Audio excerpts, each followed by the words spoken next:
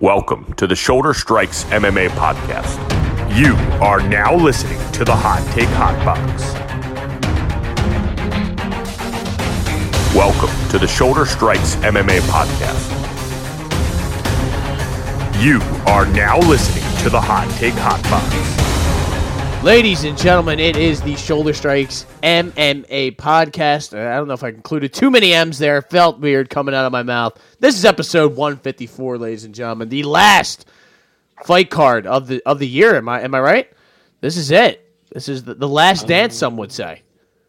The last of the Mohicans for 2023. I can't believe we're almost in 2024, but yeah, we're kicking 2024 off right. You know who we're kicking 2024 off with? Who? Johnny Walker Fight Night, baby. Hell yeah. So we're going to end 2023 with Leon knocking out Colby, right? Ripping his head off and handing it to Sir Trump. And then we're starting 2024 off with Johnny Walker and Ankle Live. Who knows what's going to happen in that? 297. We don't love 297. I feel like the start of 2024 doesn't look amazing until like February, right? When we get 298. And then they go to Riyadh for whatever reason Riyadh in March. season.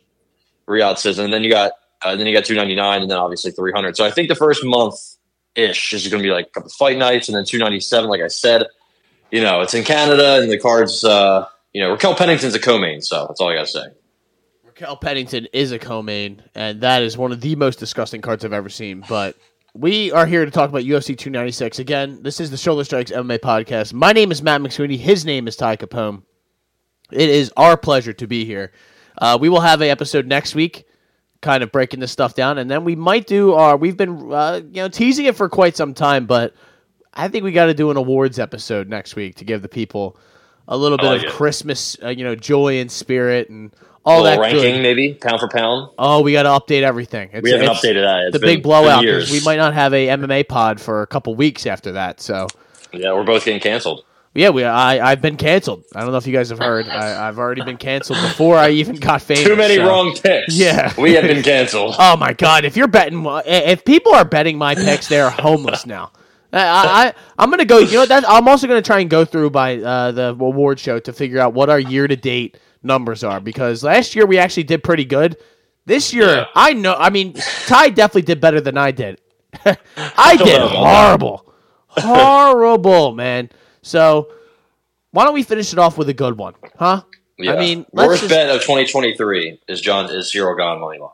That's for sure. Yeah, for you, I can't. I'd have to go through. I had some doozies, some real doozies here. I'll tell you, the one that hurt the most was Islam just head kicking Volkanovski. And I don't even think I had I think I had Islam decision, but it just hurt to see that happen right off the top of my head. But ladies and gentlemen, again, we are his head. Yeah, his head. His head definitely hurt more than mine did. But UFC 296. From Las Vegas. I don't know why Los Angeles is in my mind, because I just was talking about Otani. Yeah, that's literally. Yeah, Otani's going to be in the main event. Otani versus Trout. I think I would take Otani over Trout in the main event if they were offering odds on that. But UFC 296, Las Vegas, not Los Angeles, Las Vegas, T-Mobile Arena. We have 13 scheduled fights as of now. We've already lost one. That being Ian Gary. Ian Machado, Gary. I'm sorry, I don't want to offend anybody involved. He is pulled out of his fight with Vicente Luque. I believe he says he has pneumonia and the flu and every other sort of viral infection that he could possibly have.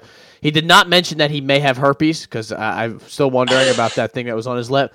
But honestly, it kind of sucks for Ian Gary, because this was a situation he really did need to show up and kind of, answer for all the stuff that he, started, and just, he's talked so much shit to everyone before. It was kind of his turn to get shit talked to him, and he's not there to answer the bell. It kind of sucks. If he really does have pneumonia there's really nothing he can do. It's kind of just a tough time for that to happen, but I still don't like the guy. Let me just go out and say that. Nobody does. No, it doesn't seem like he has many friends amongst the MMA community. Not really many people say anything good about the guy, so that's unfortunate. And he's married to a wag, whatever that. I still don't understand what the wife and girlfriend. I didn't read the book, so somebody's going to have to give me the breakdown on that. I don't know if you were able to check that out for research purposes, but I do know that she caught him in a trap, and he sucked in. That's all I know. Yeah, so, and he lives with her ex. I think she wrote a book about it, right? She Is that did. the book you're talking about? She wrote. Okay, yeah. I thought you meant there wasn't just a general book about Wags. And I don't know if I want to read that. I don't know if I want to read what Miss Machado has to say, but I'm good. Either way, she's got Ian Gary caught up. We'll see if she shows up to the next fight whenever he gets rebooked. Hopefully, it's with Luque. I don't blame him. I was actually looking forward to it, even though Luque has been trending down. He obviously had that brain injury, but I like it. I was going to pick him. I've always been a Luque backer ever since he knocked out Bilal, knocked out Brian Barberina with 3 seconds, cashed me out there. I remember exactly where I was for that fight. Shout out to Jordan McKillop. So yeah, I really want to watch that one. Really want to root against Ian Gary, but I thought he also could have, had a clear path to victory in that fight. But we'll never know. Yeah, I guess we will never know, or maybe we will. When he gets cleared, or when maybe they can make a quick turnaround, and when he feels better, they can just do it. But next weekend. Yeah, hopefully they'll just have a one night, one fight, just a super event. That would be kind of sick. But we got Leon Edwards, Colby Covington, main event for the 170-pound title, formerly of Kamaru Usman and GSP ilk. Do you think Leon Edwards is the GOAT? Now, I love that. That'll be the conversation if he wins this fight. It's literally every single fight. It's is this guy the GOAT? Is he the best ever? Yeah, I don't know. I mean, it's nothing against him, but I just don't think he's the greatest of all time. So, Ty, we have, as an ad pops up on my screen, that is always great. We have plus 130. I'm sorry, 136, 130 to Colby Covington's. That's Colby Covington. To Leon Edwards is minus 160, 162, kind of just in that area. I got to get my shit together, man. I got to lock in on this card. I don't know what's going on with me. My mind is all over the place, but it's probably because these ads keep popping up on my. I can't use this website anymore if this is how this is going to be. Dude wipes. Dude, yeah, it's hey, have you ever seen this wiping an asshole before? No, I don't. I'm good on that, but. Ty, I think I know where your allegiance lies on this fight, or what you think is going to happen. But I guess I'd like to hear you explain it first, as how you think Leon Edwards is going to get this done. First off, let me start by saying it's crazy that Colby's getting another title shot. It's been 650 days since he's fought. It's really been that long.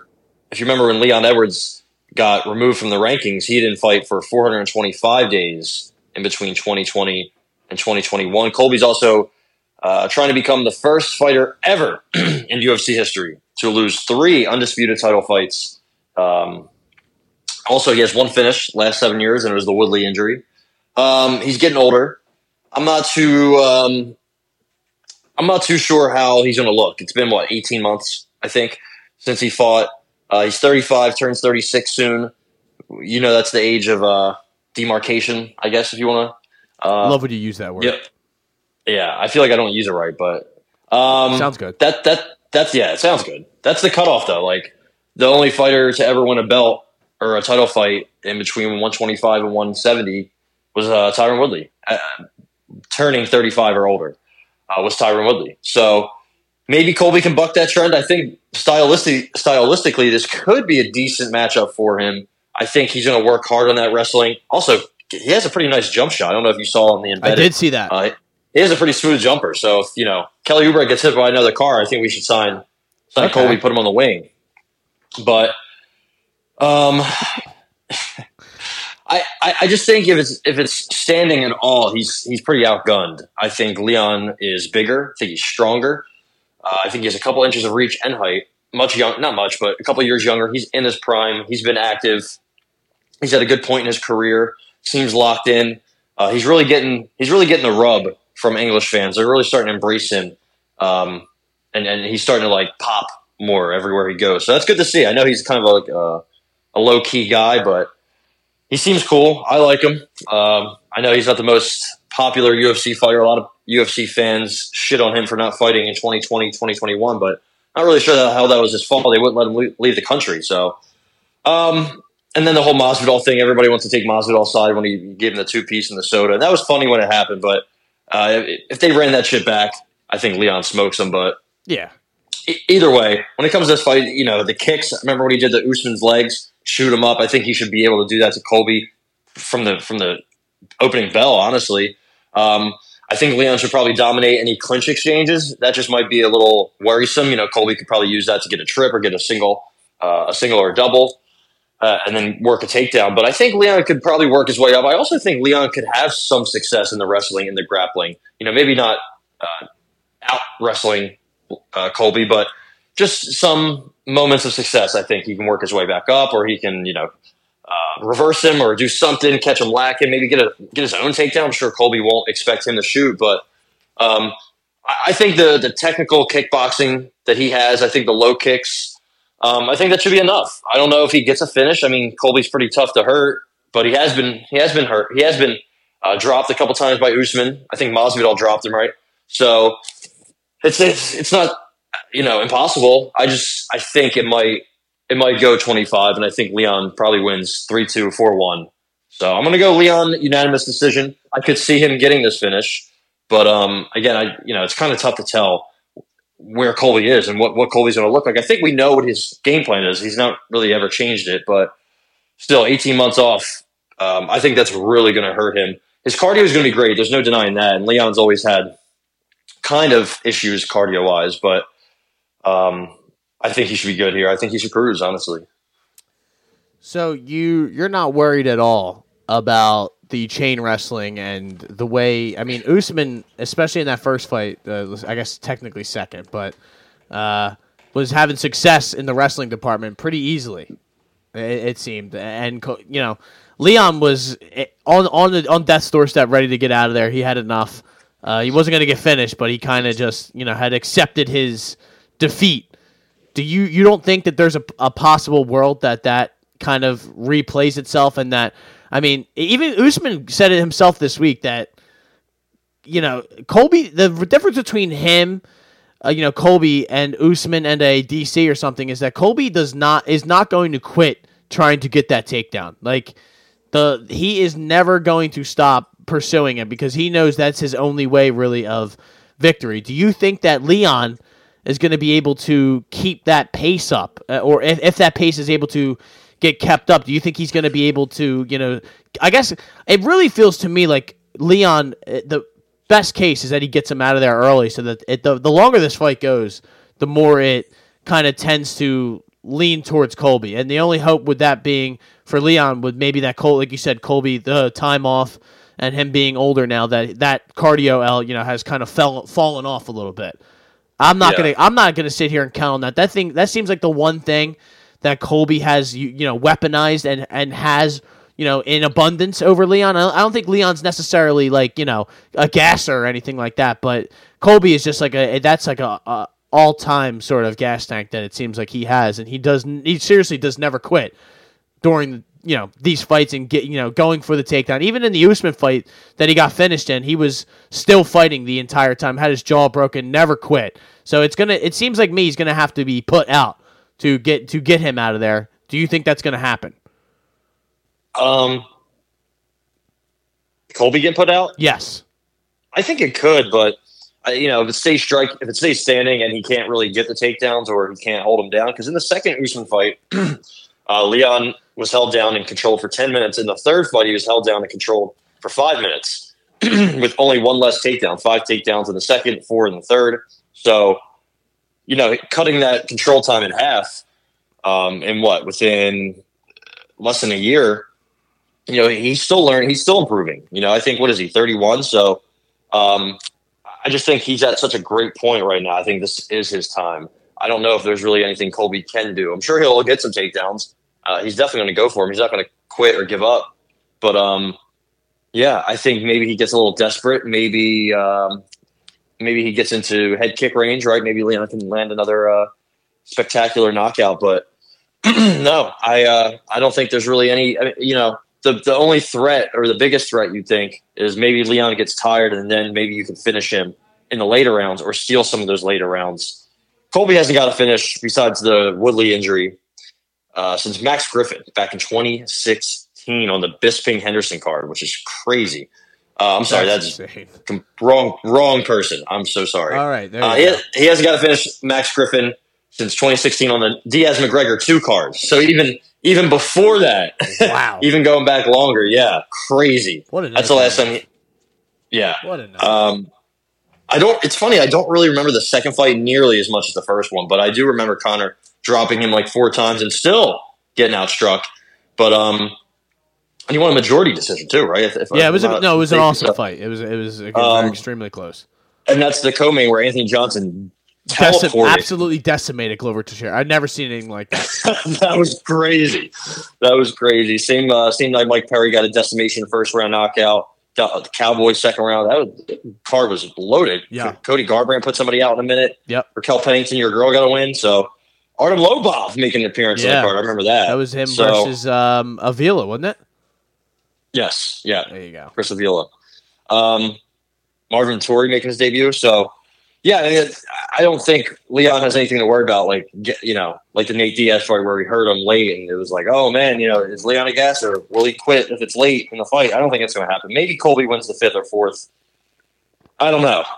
I'm kind of eager to see how this plays out. I'm not going to bet anything just because it's been 18 months since we've seen Colby, and I don't know if there's really anything bettable. Maybe I could kind of see Leon being a parlay piece. Minus 155 is not that I thought it'd be a little higher. I thought it'd be closer to the Pantoja line, but I guess I'm not really surprised. Colby's a tough fucking out, a tough puzzle to figure out no matter who you are, right? Usman beat him twice and looked dominant in specific parts of those fights, but he struggled. It was a fucking dogfight both times. So, like I said, the age of the time off, that really comes back to haunt him, I think. So give me Rocky Edwards for the win. I am going to count on Colby Covington taking the soul from Leon Edwards early on in this fight, takedown, maybe even catches him and wobbles him a little bit. And I'm just going to count on the fact that Colby Covington finally breaks through, gets those takedowns, kind of just backpacks and holds him down, and just wrestle fucks him. That's the only way I think he wins this fight. Probably a decision, but that I'm not going to be willing to bet. The 2 props that I would bet would be Edwards TKO, which is plus 270, and you can get it as high as plus 390 on FanDuel, which is absolutely insane. So I don't know if they're giving shit away this weekend or if they know for sure that's not going to happen. But I'd also like something. Covington decision is plus 280 as well. So like if you're a guy who likes to make money, you want to do either one of those, then I don't blame you. I know he's, like I said, he is a tough out, but it seems like if this fight does go the distance, that means a lot of these striking exchanges are going to happen from at distance, and I think Leon will have more success that way. And maybe Covington is older, he's taking more damage, and finally gets cracked and gets kind of TKO'd, sort of, where he's covering up, but it's he just can't respond. We've seen it happen a million times. Edwards' decision is plus 150. So that's what they really think is going to happen. That's kind of a wider favorite. They do think this fight's going to go to decision because it's Covington plus 225 and him plus 165, and then the TKOs are 275 and 700. So, and the submissions are kind of in the same spot as well. So they obviously believe this fight is going to decision. I could see that happening as well. So therefore, I'm going to take Colby Covington plus 135 money line. Lock it in. I think he gets it done. Upsets the world. It is the most annoying thing for the entire Christmas season. This guy doing interviews with his "Make America Great Again" hat. It's going to be brutal, but I think he gets it done. I don't know. It just to me. I always would love to. I tend to lean towards the striker all the time, and Leon Edwards is everything is pointing towards Leon Edwards. That's why something's telling me to go the other way. I don't know. I think I always am one of the dogs in the 2 title fights always wins, and I'm going to pick that, so that kind of gives you the foreshadowing for what my next pick is going to be. So we will move right into that fight. That is a 125 flyweight title fight. The belt that was formerly owned by Mr. Brandon Moreno. He is nowhere to be found in this one. It is Alexander Pantoja getting in there against Brandon Royval. Brandon Royval is a plus 160 underdog to Alexander Pantoja's minus 190 and as high as 200 on some websites. I don't know. We have talked about this a million times on here. I know Royval is tough. He is a great fighter. I have never been a big believer in him, and I honestly, that last fight was not all that long ago. It was a little over 2 years ago, and I don't think enough time has passed where I don't get a similar result or situation to happen in this one. The good thing about Royval is he's mainly he's a finisher, but I think he struggles against these guys who are really good at taking you to the ground and even getting to your back, because this fight last time ended via rear naked choke, and I honestly, Ty, I don't really see. I mean, obviously, I can see it going another way, but in my opinion, the exact same thing is going to happen. Yeah, I think since that first fight, Brandon Royval has kind of dialed back to chaos, but he still thrives on chaos. I think they both do. Honestly, they're both a little wild. They're both crazy. And in the first fight, he did have some success.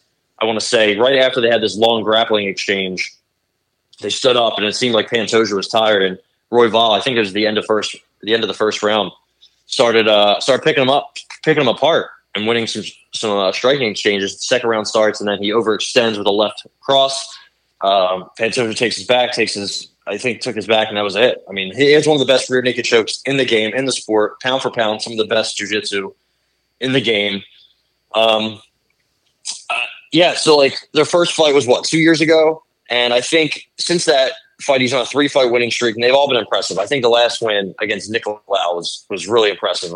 Nobody really talks about it as much because Nicolau was supposed to burst onto the scene with a win in that fight, but with a loss, people kind of forgot about him or didn't really get to know who he is as a fighter. But he's solid, man. He's really good, and that knee to punches combo from Royval happened so quick and just nasty, man. And the Bontarine win was really, really good. It was a very close one. I'm a big Bontarine fan, so he's kind of switched his style up a little bit since the Moreno-Pantoja fights.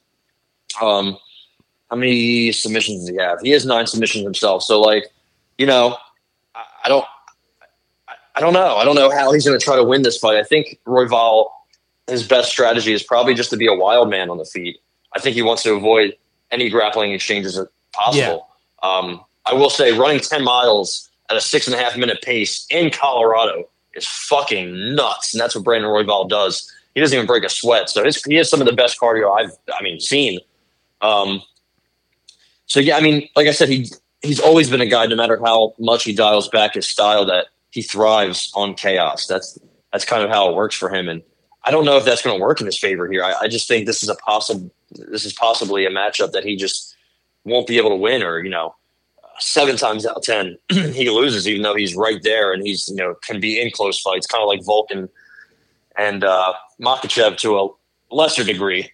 But I still think he has a chance of pulling it off. I think a lot of variance comes into play in this fight. I really don't have a great feel for it.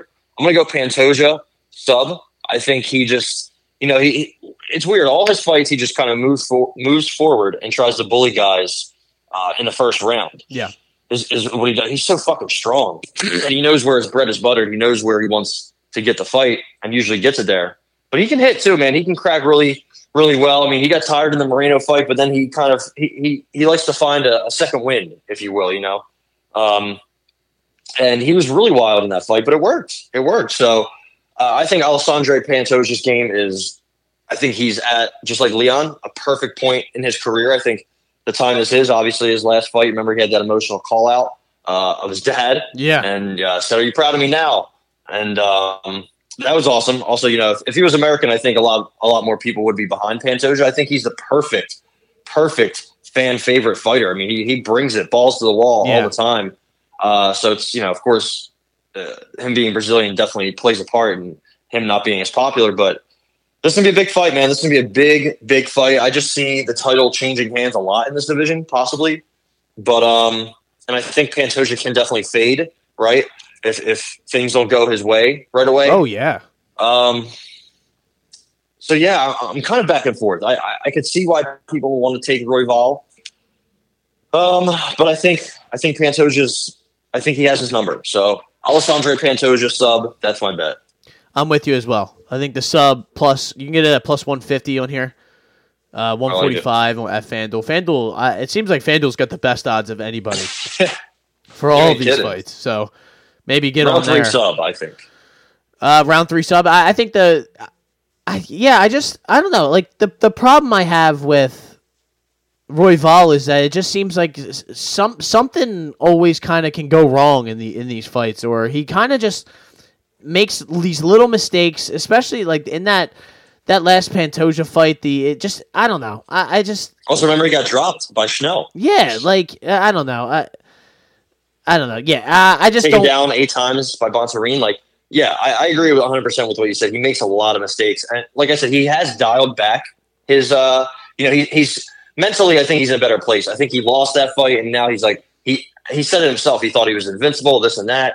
The shoulder injury to Marino was the reason he lost that fight. So he kind of thought he was on top of the world. And kind of got humbled. So, but I don't think that's really going to matter. I think he's just up against a guy who, when they collide, it kind of the edge favors Pantoja. It's really, really close. And I think there's going to be moments where I think Royval could rock him or just, dominate him in the first round. Then second round comes out, boom, makes one little slip up, one little mistake, and then his back's taken. And then the fight's over from there. You know?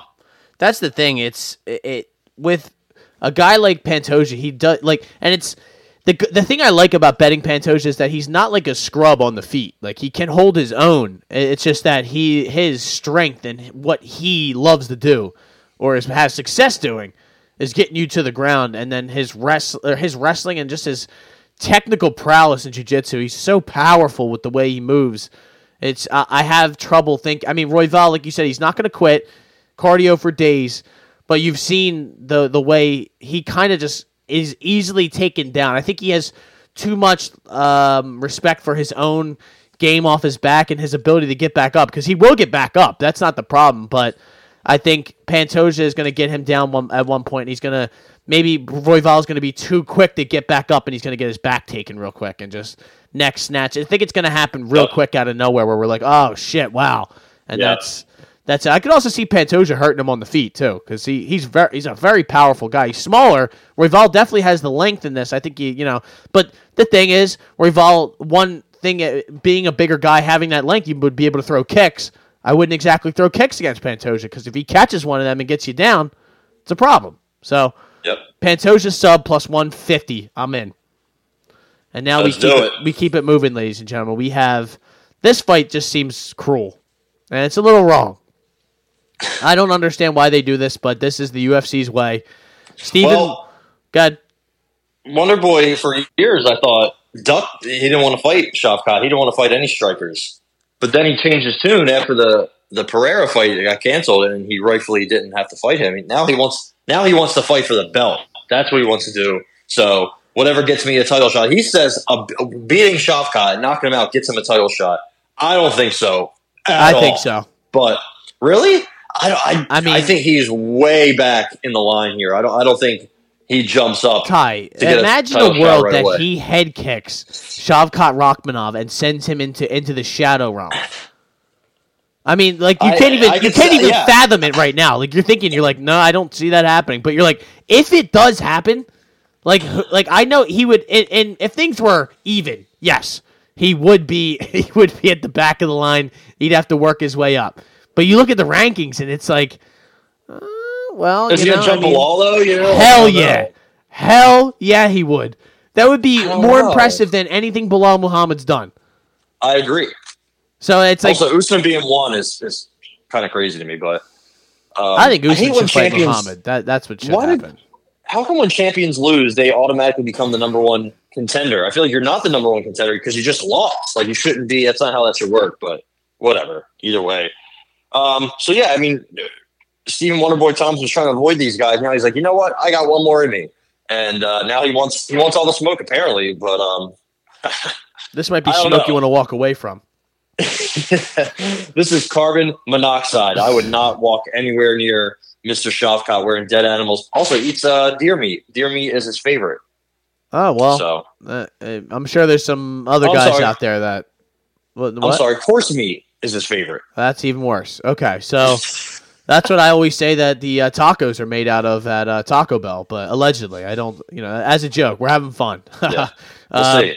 But seriously, how about Shavkat Rakhmonov is a minus 650 favorite, as high as minus 720 on FanDuel. So I think they know how this is going to go, or they think they know how this is going to go. Wonderboy is a plus 470, 464. I mean, I don't think he's ever been this close to being this big of an underdog. Would I be correct in saying that? I mean, this is outlandish. I don't think Wonderboy, the biggest favorite or the biggest underdog he was in recent memory. I can see here on the site is he was a plus 265 underdog to Johnny Hendricks. So, wow. And that was back when he was on the juice. Yeah, and then that was in 2015, 16. So, I mean, that's insane. So now he is that big of an underdog by 10 times. What do you do here? Is there anything to even bet here? Do you think that Shavkat just cuts through him like butter and just eviscerates him on the ground? Do you think could he get caught coming out? Like, this fight is kind of fascinating in the matchup sense, but in reality, I think you kind of know what's going to happen. Yeah, I know what's going to happen. Shavkat Rakhmonov's going to win by submission. That's what's going to happen. It's tough. He has 8 KOs, 9 submissions, right? So it's like, which one's he going to do? Submitted Jeff Neal. I think he has his last 2 have been submissions. The Carlson Harris one was a spinning hook kick. He could have submitted. Actually, submitting Carlson Harris is pretty tough. Yeah, I think he's going to submit Stephen Wonderboy Thompson. Wonderboy doesn't look great on the ground. His takedown defense isn't great. He's he's 40, almost 41. I know he looks good for his age. He's handled himself well. He's taking care of his body. He hasn't been hit, hurt, KO'd that much, that often, that badly besides the Pettis one, right? And that was just a fluke. That was a fluke, but it happened. But, he hasn't taken that much damage. But just being that age, like, Father Time doesn't lose. So, eventually the reflexes, they start to go slowly. The movement starts to go. The speed starts to go. The power is the last thing to go, but he doesn't really have power. So I think he's pretty cooked here. I think Shavkat's probably going to keep it standing. I mean, Shavkat's not somebody who's, going to do what Sean Brady did and say, you know what, I'm going to just stick to this one part of my game. Shavkat, even if he is outgunned on the feet, which I don't even know if he necessarily is, I think he might take him a little bit to get used to Wonderboy's style, but he trained with Luque for this fight. And I think, like I said, I think striking may be a little tough in the beginning, but I think he's definitely going to once he finds his range and Wonderboy feels his power. I think he could get a little sketchy from there. And then I just think Shavkat finds a takedown, finds a grappling exchange, gets it there, and I think he taps him out or puts him to sleep very, very easily. So that's how I'm feeling. Plus 135 for sub seems like a pretty good bet. Are you taking that on the card? Yes, sir. See, the thing that. And that is Shavkat submission plus 140 for everyone out there keeping track at home. I don't know, Ty. The club and sub worries me, or just the sub and club, or whatever you want to say. Like he's going for the sub. He's got maybe he's got his back. He's flattened out or something like that, and he just kind of gets struck out, and he never really gives up a submission, and kind of just basically covers up and turtles up and says, you know what, I'm good to go. I think I've done enough. That's what worries me from the gambling standpoint. I mean, TKO being plus 300, I think they're trying to tell you what they think is going to happen. And with submission being plus 140, I mean, Wonderboy TKO is plus 1,200. That would be awesome to see. It really would be, but I just don't think that's going to happen. I think the really smart bet, but we don't do this on here with parlays, would be Shavkat inside the distance minus 175. That is the smart bet. I just think that's a little bit too much to take on here, but I really want to. But I'm going to go with you, Shavkat sub plus 140, and we keep it moving. That's just kind of how it goes. I like it. How about this one, ladies and gentlemen? For the first time ever, we will have David Goggins in the corner at a UFC event. I think maybe someone else has had him, but Tony Ferguson. El Kukui, champ shit only, getting back in there, what could be his last UFC fight. It really could be. Anytime that this man gets in there, it's it's the danger zone. He has lost how many in a row, Ty? That's right, 6. 1, 2, 3, 4, 5, 6. And it's been rough. Crazy. Ever since the pandemic came along, this man has completely just lost his superpowers. And it's that a shame. That Gaethje fight really just zapped him. And it has been an insane run of negativity since then because he, got basically got his arm broken by Charles Oliveira, but he kept fighting through it. Beneil Dariush finish him in that fight. I know he should have, but he just didn't tap. That's like the arm was. While I'm watching his arm bend, and I'm like, okay, this has got to be it, but it wasn't. Beneil Dariush dominated him. Michael Chandler was probably the one he looked the best in, and then he got his face punted off of his neck. Nate Diaz, Nate looked better in that fight. Nate was training for fucking Hamza Chimaev, so that was a little bit of a different version of him that you were gonna. Thank God that fight never happened, but. Bobby Green, that was the smoked him. That was a tough one to see, and ever since then, my brother, shout out to Jimmy, being the biggest El Kukui fan I've ever known. He's just been, he's like, I think we should have retired a couple of years ago. He doesn't want to see this stuff anymore, and now he's in there against Paddy Pimblett, who it's been a year pretty much, right, since he's been in the cage. He came off of that controversial decision victory, but when I say controversial, I mean he didn't win that fight, and they gave him that fight basically to get him to 20-3. He is a big time favorite in this one. Not really though. -300 to El Kukui's +250, 245. I want more than anything else for Tony Ferguson to win this fight. I really do, because it would be so funny to watch Paddy Pimblett have to explain that he lost to Tony Ferguson and how, it was just it was a rough night out there. No, okay, none of that. It was you little wanker. You're like, all right, dude, enough's enough. You beat Jordan Levitt. You started teabagging him. That was great. Ty, do you have anything to bet in this fight? Is there anything that you like? How do you think this fight's going to play out? Do you think Paddy just outstrikes? Like, this fight to me is fascinating just because I don't know. Like, I don't think Paddy's that good a striker, right? Like, his defense is bad, but I don't think Tony's going to be able to do anything about it. Tony isn't the guy to expose Paddy Pimblett is my first instinctual thought. What do you think?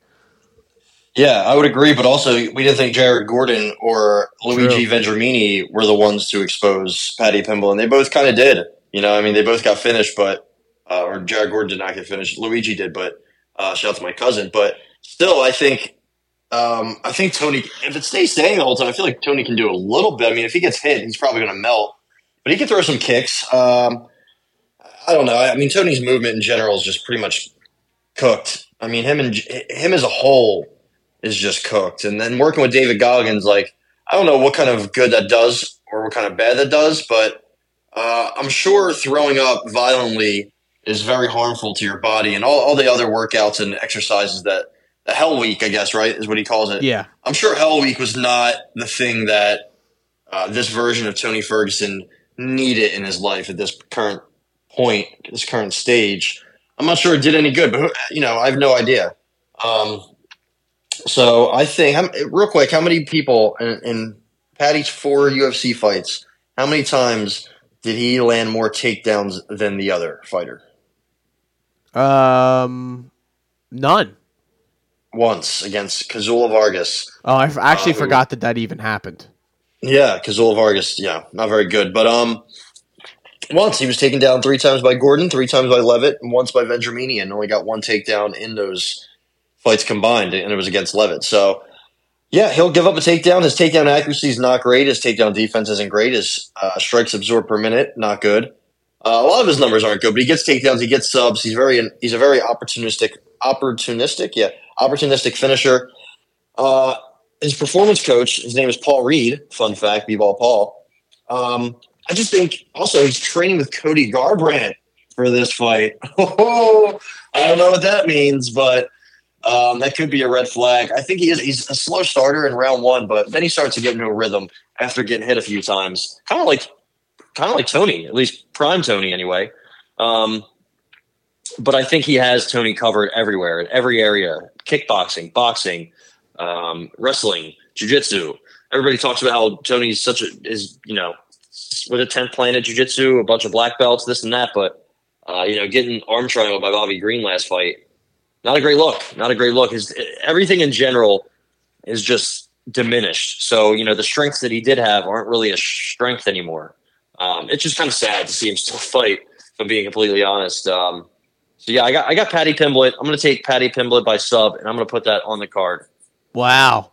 I don't think I'm going to put anything on the card. I just don't trust anyone involved to get the right do the right thing and take care of business. Paddy needs this fight badly. Real quick, also, sure. He does a lot of harm to his body, blowing up right after fights and then cutting all that weight and then blowing back up and cutting all that weight. But before the UFC, he used to fight at 145 a little bit, not frequently, but I think a couple times, and that is irreparable damage that you do to your body when you cut that much weight and then balloon back up and then cut back down and balloon back up. That is tearing up your endocrine system, and I don't know if he realizes. I don't know if he cares. Who knows? I know he's here for a good time, not a long time, but like Michael Chandler says, but still, man, that's going to take a toll on him at some point. There's going to be a point where somebody hits him and he just fucking goes out cold or something. He like gets a cyst in his stomach or something bad. Like, I know everybody jokes about him when he gets really fat, ballooning up after a fight, but that is not ideal. Not ideal, yeah. So hopefully he gets that under control, figures it out, because he honestly has. I see the potential in him, but still, I'm not his biggest fan. And just a quick note I want to share. The reason I'm not going to take any, I think you're right. A Paddy Pimblett inside the distance is plus 100. You're getting submission at plus 275. So I think that's a great number. I just don't trust him to be able, the thing that I don't even know if Tony Ferguson's really training mixed martial arts these days. That's what the really concerning thing is. Who's he sparring with? Who's he rolling with? Is he even going to 10th Planet is he training with these guys? I don't know. I don't think so. So that's what you can do all the crazy mental and physical training that you want, but if you're not working on your skills, then you have a guy like Paddy Pimblett who can pull some crazy shit off on you. Then I just don't trust anything in this fight. So I'm just gonna sit here and watch it, and I'll just enjoy myself. So that is. We have one more on the main card, or is that is the main card, right? I don't know if we're getting an upgrade to something that has to get moved up to the main card. So I would assume that this next fight would probably get the bump up. Should, yeah. Unless they do a Rene Aldana or Cody Garbrandt. No, thank you to either one of those. I will just say that for the purposes of this podcast. Yes. Josh Emmett was supposed to fight who? Giga Chikadze, yeah. Which I think he would have won that fight. To be honest, I don't think Giga's that good. I shouldn't say I don't think Giga's on Josh Emmett's level, basically, because Josh Emmett has fought some really tough guys, and he didn't let Ilia Topuria finish him when Ilia Topuria was putting the beats on him for most of that fight. And even fought Yair Rodriguez. He beat Calvin Kattar, arguably. He's fighting Bryce Mitchell. Bryce Mitchell had a nice little return fight against Dan Ige. Did what he needed to do in that win. That was only 3 months ago. He's stepping in on short notice, so God knows what kind of shape he's in, or if he's, ready to fight. I assume he's ready to fight if he took the fight, but Josh Emmett's not going to be easily taken down, I don't think. So that's what really worries me in this, I guess, handicapping this or picking this. Bryce Mitchell is a minus 225 favorite, Ty. So they think he's going to have no problem taking him down and basically having his way with him. Do you agree with that? Kind of. I mean, I know Josh Emmett has a wrestling background, but again, he's somebody that's had a bunch of injuries. He's 40?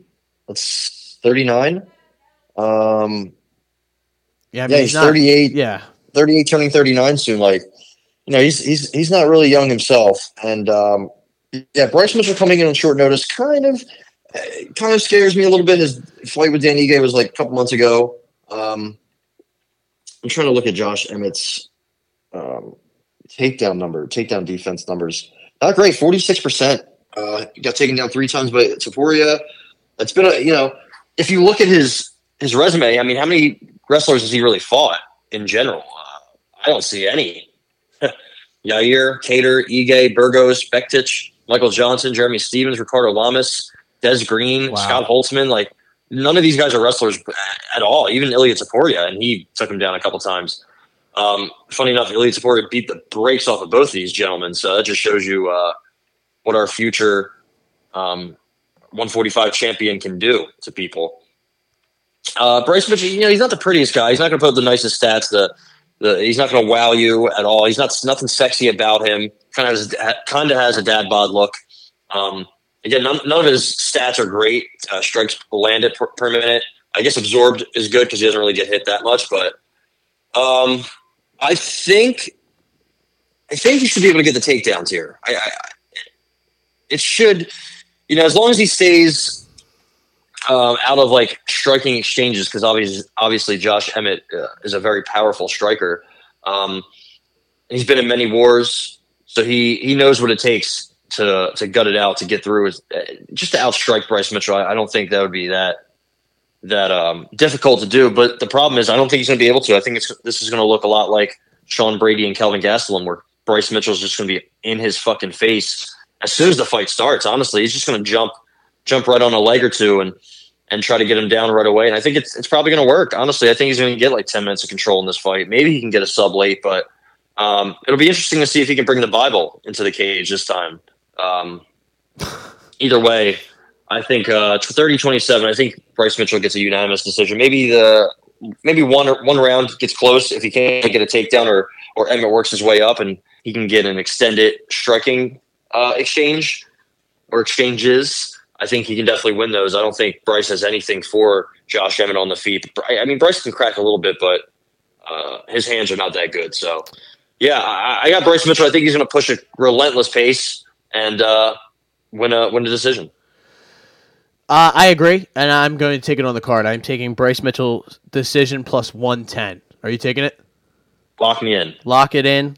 Lock me in, daddy, is what some would say. I've never said that sentence, but I didn't say it. You just said that. Well, no. I mean, like, all right, let's keep it moving. In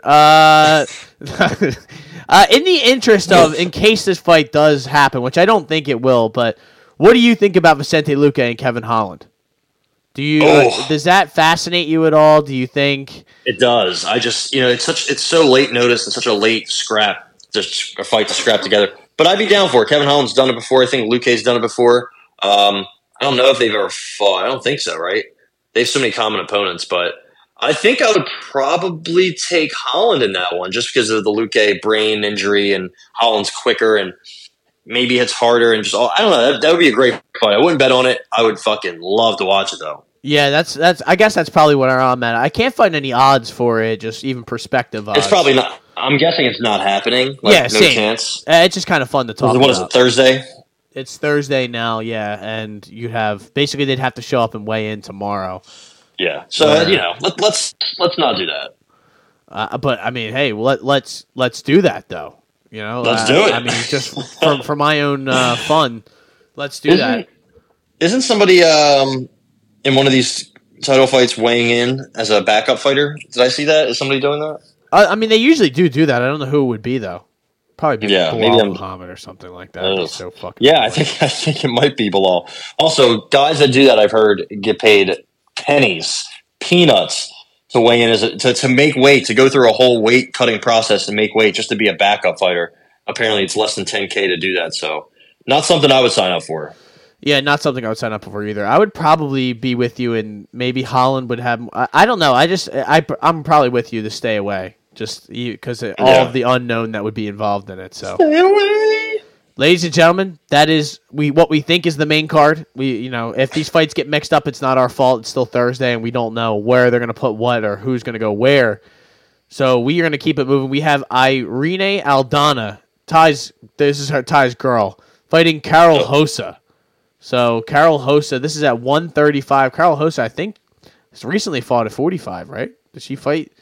I don't think so. Did she fight Norma Dumont? Maybe? I'm not sure.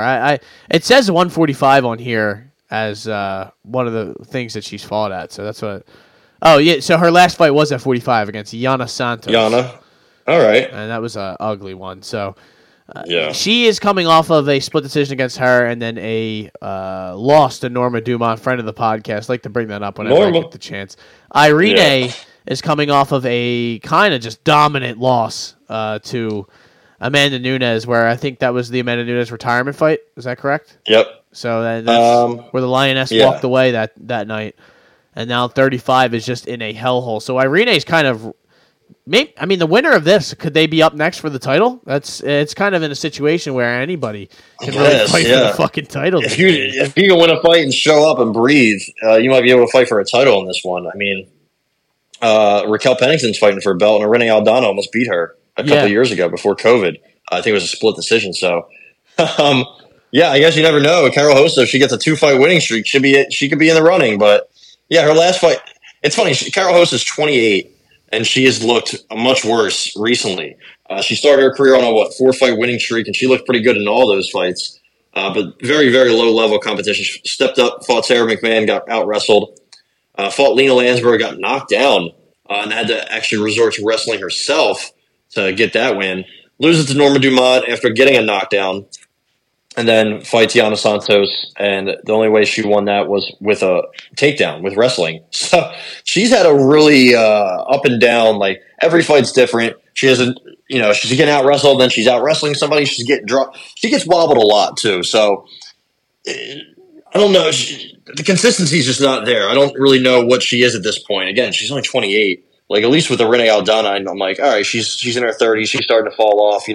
That kind of makes sense. With Carol Hossa, I can't really figure her out.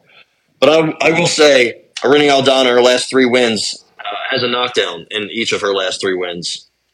I think Irene Aldana hits harder. I think she's a much better, cleaner striker. Hits way harder. Ground game is obviously her weakness. The Macy Chasson fight was not going the way I thought it was going to go, but we got that finish. Doesn't matter. Hossa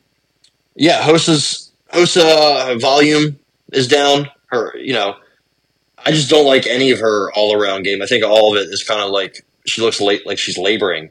So I'm gonna take a shot here. I'm gonna go Irene Aldana inside the distance. I think it stays striking the whole time, and I think she's gonna be able to find Carol Hossa's chin. I think she's gonna hit her hard with a left hook, and if Carol Hossa was smart, she would just wrestle, because it's so easy to out-wrestle Irene Aldana. She can't work her way back up. She can't stuff a takedown. She's not dangerous off her back unless she's throwing an up kick.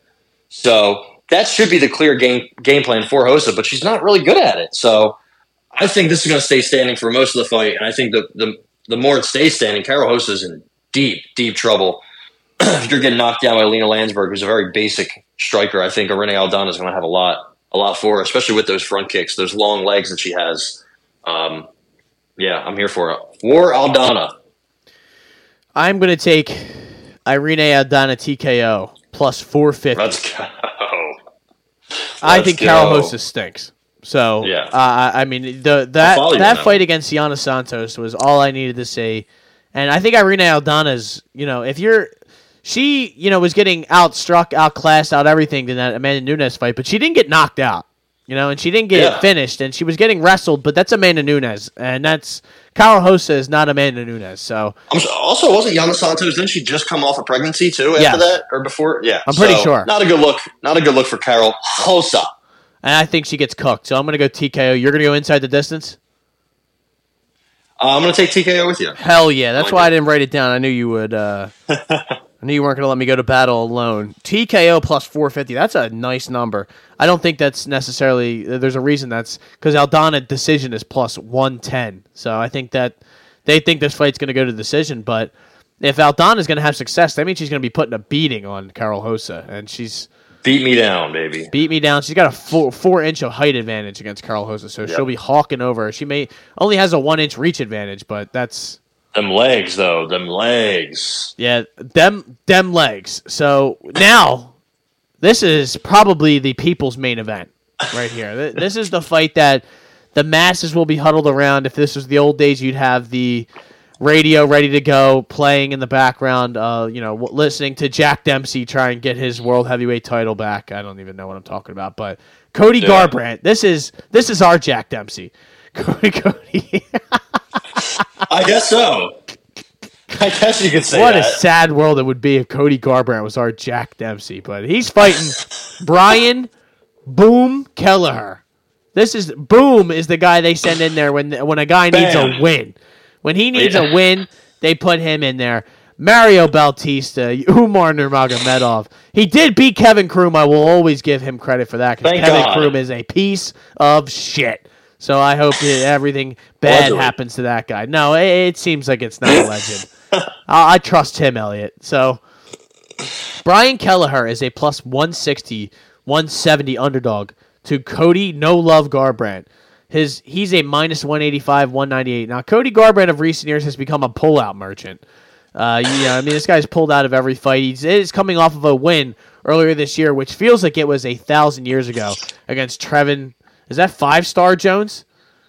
Yeah. That's not to be confused with the other Trevin Jones, but Trevin Jones just won in Cage Warriors against Wilson Wright. That's crazy. In the year 2023. But Cody Garbrandt, before that, got eliminated at 25 by Kai Kara France. He went to war with Rob Font in a fight that was ugly. He did knock out a Rafael Sunsao. And, I mean, it sounds worse than it actually is, it seems like, when you look at the list. But that little spurt of the 5 losses in 6 fights was not a good time to be a Cody No Love fan. Cody No Love, though, he is a favorite in this one, like I said. You can get him as high as 225 on here, Ty. Is this more of a case of people just think Mr. Kelleher stinks? Or do we think that Cody actually could, still have some juice left in the tank, even though he's only, 32 years old? It seems like he is a old man. Back injuries, all sorts of stuff going on. Yeah, he went to Germany, right, for multiple back procedures back in the day. So I can't imagine that helps with the aging process once you turn 30, 32. That's probably not good, but Boom Kelleher is 37, turns 38 next August. So not almost 38, but he's 37. He's been around for a minute, 8-7 in the UFC. So you got to figure that 500 record is looming. Was supposed to fight Journey Newsom, kind of got lucky. I think Journey Newsom would have probably tore him up, but I don't know if he's I don't know if he's UFC caliber. I guess he's the guy, like his wins come over guys who aren't UFC caliber. Kevin Kroom, Domingo Pilarte, Ray Rodriguez, Hunter Azure, who is now back in the UFC. The Ode Osborne fight, I think he was getting beat up before then. So, and even Henan Burrell way back in the day got a win over the Baron. However, I think Boom. I saw he had a major neck surgery / spine fusion, something like that. 7 months ago. Flag. Yeah, I don't like messing around with the neck, spine, back, or crack part of your body. Also, Kelleher 1 KO in the last 7 years, so I don't think that really adds up with the Cody No Love chin. Cody is starting to fight safer, I guess, to protect his chin. His volume is down a lot. He turned into DC his last fight. Yeah, which I'd like to see him do. I would like to see him just fight. Just have a cohesive game plan. I feel like sometimes he just doesn't have one or throws it out the window. I don't know if he's just really scared to get hit or, maybe that's a thing. I don't know. I really hope he's in a good spot. Honestly, I feel bad for him. He's been through a lot. I think he's just much, much quicker. I think he has a huge speed advantage. So I think he should win this fight with any kind of combination of MMA, if you will. I am going to go Cody Garbrandt TKO. Cody No Love turns the clock back, finds Brian Kelleher's chin, and eliminates him from whatever the fuck is going on here. Brian Kelleher, I believe he's only been TKO'd 1 time. He's been submitted 8 times. Cody Garbrandt, triangle choke. Cody Nurmagomedov, come on. John Lineker knocked him out 5 years ago in the 3rd round. So that doesn't give me a good feeling. But... Right. I mean, he hasn't exactly fought anyone that really throws, bombs or has been forced to throw bombs because all they have to do is just take this guy down and sub him, and it's over. So maybe you think Cody No Love could sub him here? Is that is that even in like the realm of possibility? He has 0 career subs, so so he's gonna knock him out. I mean, it's Cody No Love rocking his shit. So let's rock his shit. Give me Cody No Love, TKO, I don't remember the last time I wrote a Cody Garbrandt TKO on the sheet. But it's Brian happening. Keller knocks him out. That'd be crazy. He needs to walk away then. He needs to go back to doing whatever he's doing with those OnlyFans? Yeah, well, OnlyFans, his bully thing that he's got all these dogs running around. He's trying to sell dogs on his Instagram. Yeah, are you let me ride? Profile. Yeah. Things went downhill after he was dating that chick. Yeah, that with all the tats, and she didn't like him anymore. And I mean, he was raw dog in PVZ for a little bit there. So, I mean, good for him. He was the OG one too. He was. He got there first. So, who knows? How about Cody Garbrandt gets it done against Brian Kelleher? We are just taking forever to get through this, but I don't care, people. You guys listen for our banter and for our enjoyment. So who knows anymore? Casey O'Neill, Ariane Lipski. I mean, honestly, the problem is that this fight card's so loaded that we have to give all of these fights their own proper little time. Casey O'Neill. I always think whenever somebody fights Roxanne Modafferi, I always just like to bring it up and say, wow, congratulations. I mean, she lost to Jennifer Maia the last time out there. That was not a good look.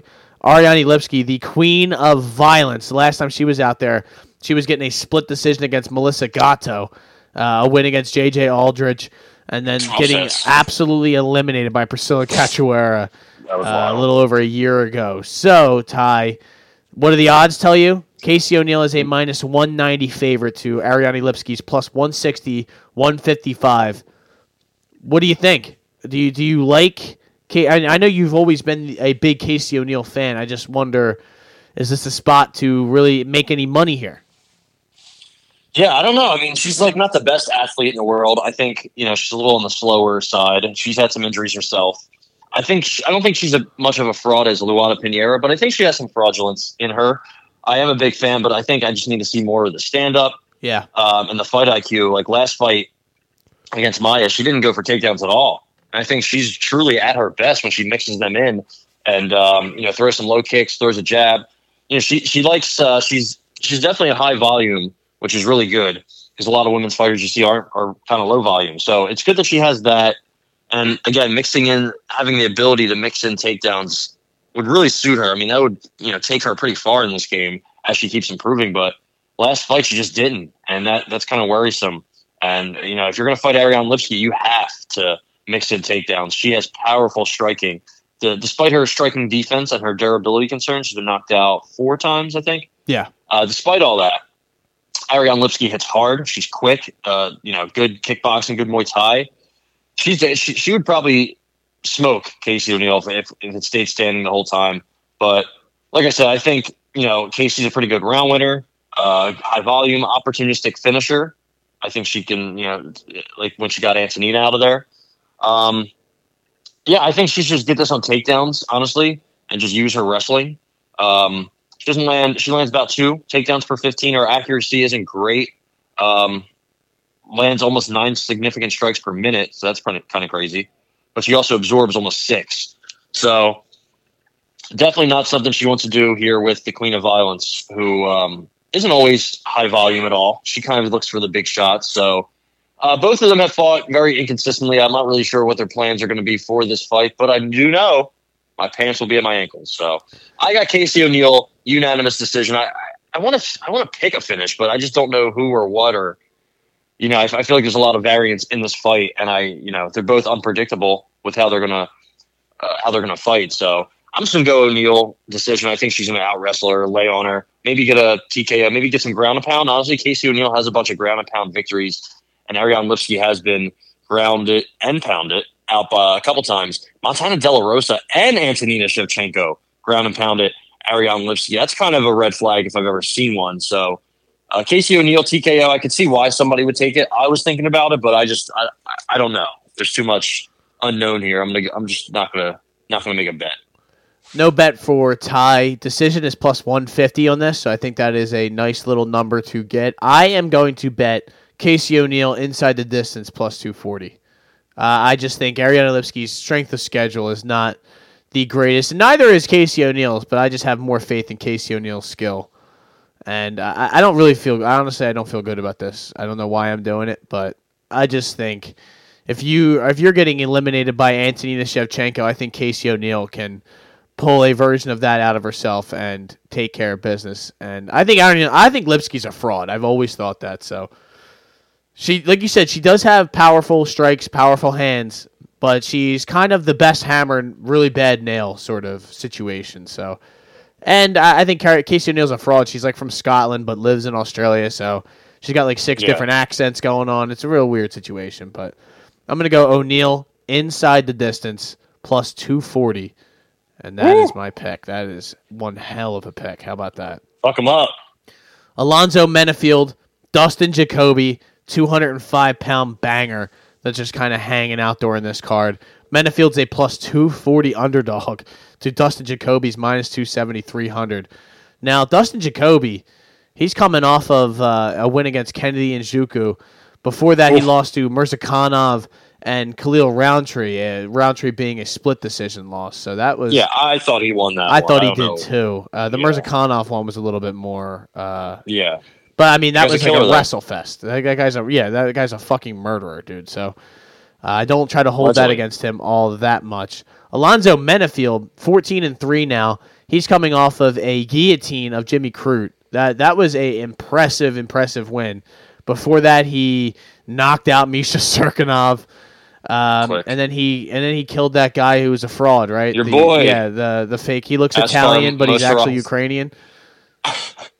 He looks so Italian, but whatever. His record's going to be like 10-10 by the time he's 17-13 now. I don't know how this keeps changing. Remember he was 24-7? Yeah, he's 17-14 now. I'm sorry. He just the last one was the Menafield. No, it was the Menafield. Okay. Maybe he doesn't fight ever again. Maybe he's not even a fighter. I don't know. I don't know who that guy is, but it's tough. The last loss for Alonzo Menafield, that's right, William Knight. He lost the decision to William Knight. Now, I would like to hold this Jimmy Crute win in big regard, but it kind of seems like Jimmy Crute was. I don't want to. I hate to say that because he lost to a lot of good guys, but he could have been a little bit of a fraud, or just it just seemed like the more time that went on, he was getting exposed more and more. I think this number's a little off, don't you think? Jacoby should not be this big of a favorite. Yeah, it's very high. I guess the only thing I'd say is, there's kind of a difference in fight IQ. Like Menafield takes chances, and also, his cardio and fight IQ are both very, very iffy. They've kind of held him back most of his career. I know he's a little shorter, but kind of has a long reach, so it's not like he's undersized or anything. The William Knight fight, he kept getting into grappling exchanges and just got controlled for the first and third round and pretty much fucked himself over. It should have been an easy win. The OSP fight, remember, he just walked right in to a fucking left hook, I think. Don't even understand how that happened. The Jimmy Crute draw the first time, I mean, he was doing what he wanted to, Jimmy Crute, knock him all around the ring and then just let him off the hook multiple times. So his fight IQ is definitely questionable. Dustin Jacoby, he's getting older, but I think he knows what he wants to do. Everybody knows really what he wants to do. He wants to stay on the outside with that elite kickboxing game that he has. For 205, he's got really good movement, really good footwork. A lot of the guys kind of can't really mirror what he does. I think Menafield might be able to in the early parts, but as the fight goes on and he wears down on Alonzo with some kicks, going in the body, going down low, maybe clinching him up and kind of working him over and tiring him out. Alonzo Menafield is yoked, so there's a big possibility for a cardio dump here. Dustin Jacoby, though, not the best defensive grappling. I wonder if Alonzo will try to go for that with his, he's a little shorter, so maybe he can try to just outmuscle him and go under him and try to get a takedown or two, maybe. I think he should be able to catch Menafield coming in, though, because Menafield does like to come in wild, and I think that's kind of Jacoby's right in his ballpark. Catch him come in, kind of like OSP did to Alonzo. So, yeah, I'm going to go Jacoby. I like his volume. I like his all-around game. Bigger guy. I don't know if he's stronger, but he definitely has the height advantage. So I think he's also the smarter fighter, and the better mixed martial artist. So give me Dustin Jacoby decision. I do agree that this line is kind of wide, so I'm not really I don't have anything here that I'm going to play. I think I might bet TKO. I think it's possible that he has a decision in him.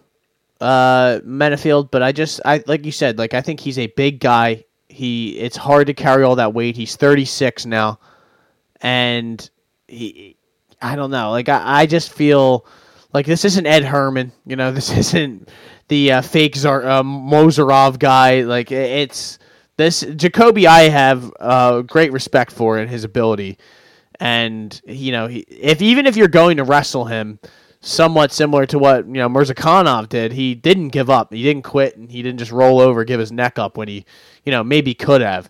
This guy's beat Olajaychuk, Da Un Jung, not probably not the biggest name out there, but he's not an easy win. And Kennedy, who we've talked about on here many a times, who you hard to figure out, sometimes great, sometimes not. He was able to get him out of there in what, a minute, right? I mean, minute 22. So I'm going to count on Jacoby finding Mr. Round, or who we at? Menafield's chin.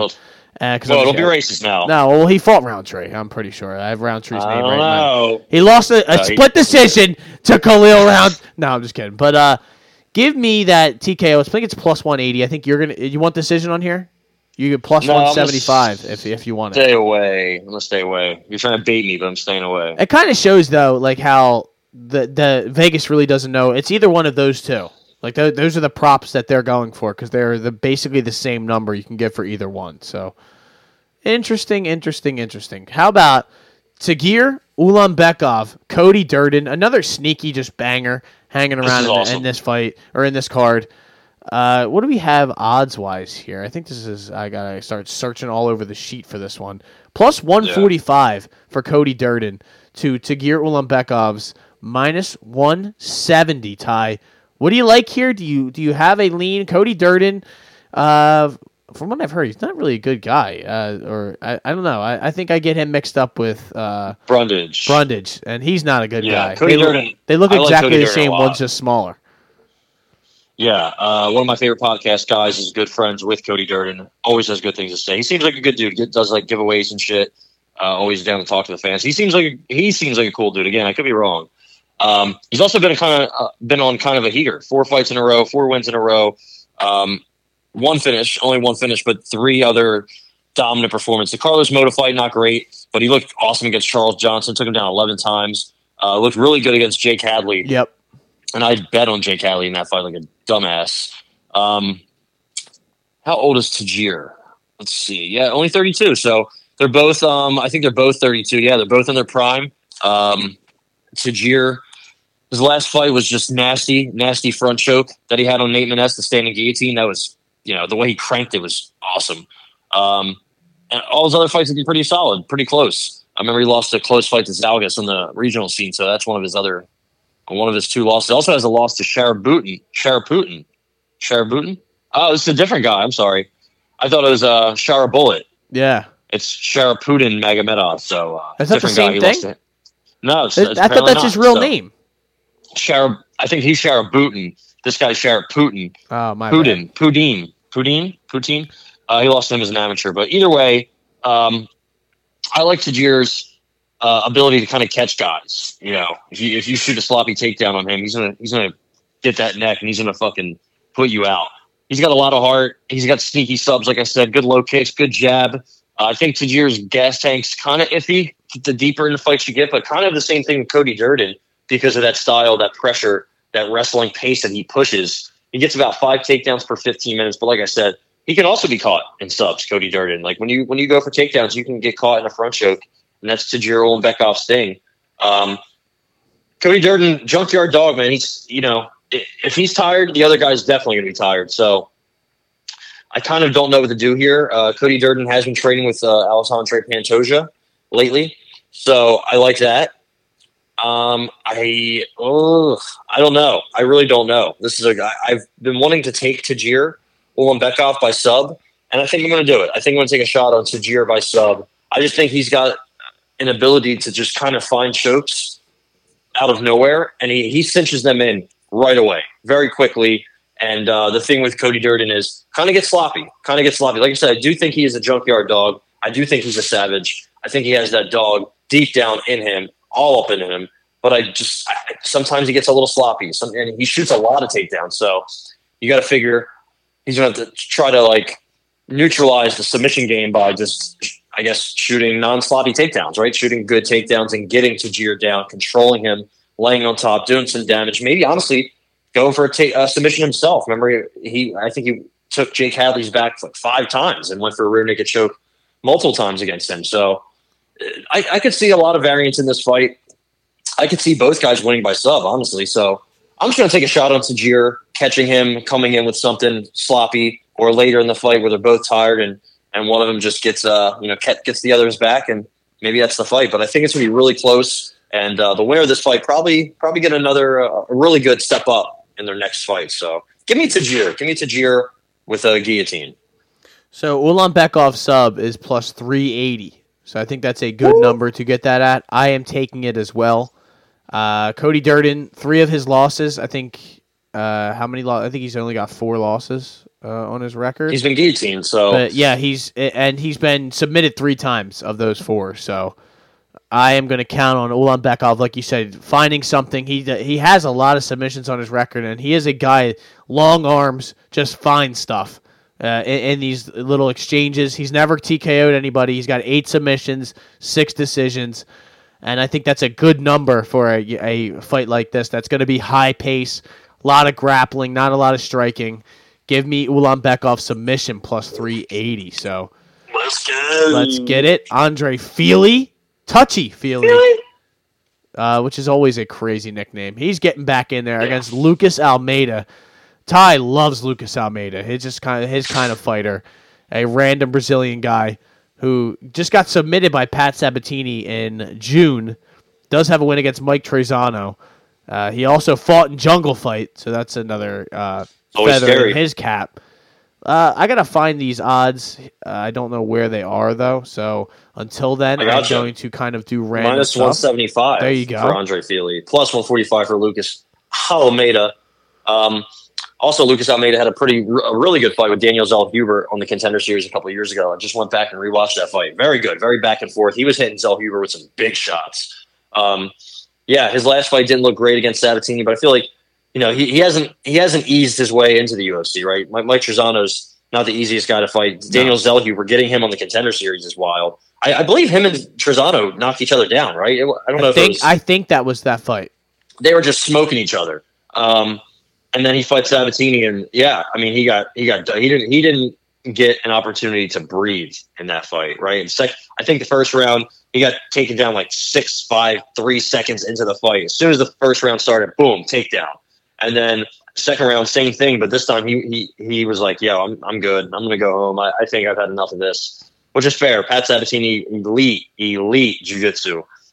So we'll see what Almeida can do here. I don't think Andre Feely is going to necessarily work the jiu-jitsu or work the wrestling. No. I mean, he took down Bill Algeo. He beat Bill Algeo by securing a late takedown and controlling him, which is very, very impressive. Bill Algeo has awesome. I think he's a multiple-time black belt. So to have any kind of success grappling against him is pretty good. That's why I think Andre Feely, I like him. He's solid all around. He can get takedowns once in a while, but he likes to stay striking. His kickboxing is nice. He's quick, long. The problem is he struggles versus powerful guys with speed, and I think Almeida kind of fits that bill. And also, Feely's starting to lose his durability a little bit. Starting to, how many fights does he have in the UFC? He has a fuck ton of fights. Like, he has been in the UFC since I think he was a teenager. I think he was 19. Yeah, 20 fights in the UFC. He's 10-9, and one has that no contest, the accidental eye poke against Daniel Pineda. He started in the UFC on Cain Velasquez Jr. Dos Santos 3. That's the card he started on. That's insane. So, yeah, that's fucking wild. And his first loss was to Max Holloway on John Jones Glover Teixeira, and he got finished in the 3rd round. So at least, he's been here before. He's been there, done that.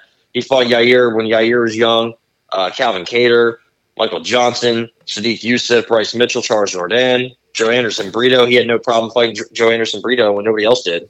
Didn't go well for him, but yeah, he's not scared. He's not going to back down at all, for sure. I do like Almeida's Muay Thai. I think he has that awesome power. He was stinging Zellhuber early in that Contender Series fight, but he also can be hit. He's just a wild man. He doesn't really check kicks. His volume kind of slows down as time quickly advances in the fight. He has a quick cardio dump. It kind of just happens. So I think I'm going to go Andre Feely. to win this. Had to sneeze real quick, and I think he should probably outpoint him. I think that's going to be smart. I wonder if he's going to be lulled into a war, or at least a couple, maybe not a complete war, but maybe like a battle, maybe a mini war, right? Maybe a couple exchanges. Maybe he sits in the pocket a little bit longer than he should, and maybe that tall man defense fails him. I don't know. Lucas Almeida swings from the fucking bleachers, so this one could go a couple different ways. I think one of them probably finishes the other. I'm going to go Andre Fili TKO. I have no bet here, but that's the way I'm leaning anyway, with the experience and everything that he has going with him. The later this fight goes, I would love to see a Fili round 3 or round 2 prop. I think that could be something I tease in my private life. But no bet. I'm going to go Lucas Almeida inside the distance. This was a fight that I was probably going to bet the underdog no matter who it was. I think it is a very close sort of matchup. Fili's the experienced guy. Almeida's the wild man. And I think, like you said, you made mention of it, this is kind of the build that Fili's going to struggle with. Fili does get hit. Like he'll hit people, but he does get hit.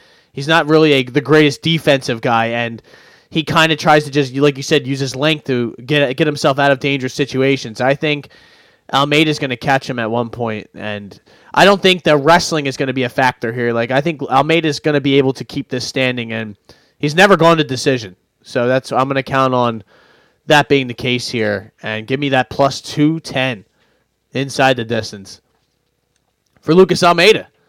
And now we are back to, oh my God. Wow. Here we are, baby. This is the people's main event. Shamil Gaziev. This is the guy who killed me by rear naked choking the guy on the Contender Series, getting his third ever submission. Fucking knocked him down. Yep. In the first After 2 he seconds. was just destroying Greg Velasco, who is who trains at your local gym. He was a monster. That guy didn't quit, but it was he also got his back. Yeah, he was up against it in this one because Gaziev, he's not that good. He's really not that good. I don't think. I don't know. Did you see that knockout over Darko Stosic? Yeah, but he was the guy who was training and fighting and then quit for 10 years and then decided to come back and do it again or something like that. And then he started fighting. No, he started fighting in 2020 because how old is he? He's 33, right? He turned 18, 19. They talked about this on the Contender Series. And he decided to get a job and help his family make money.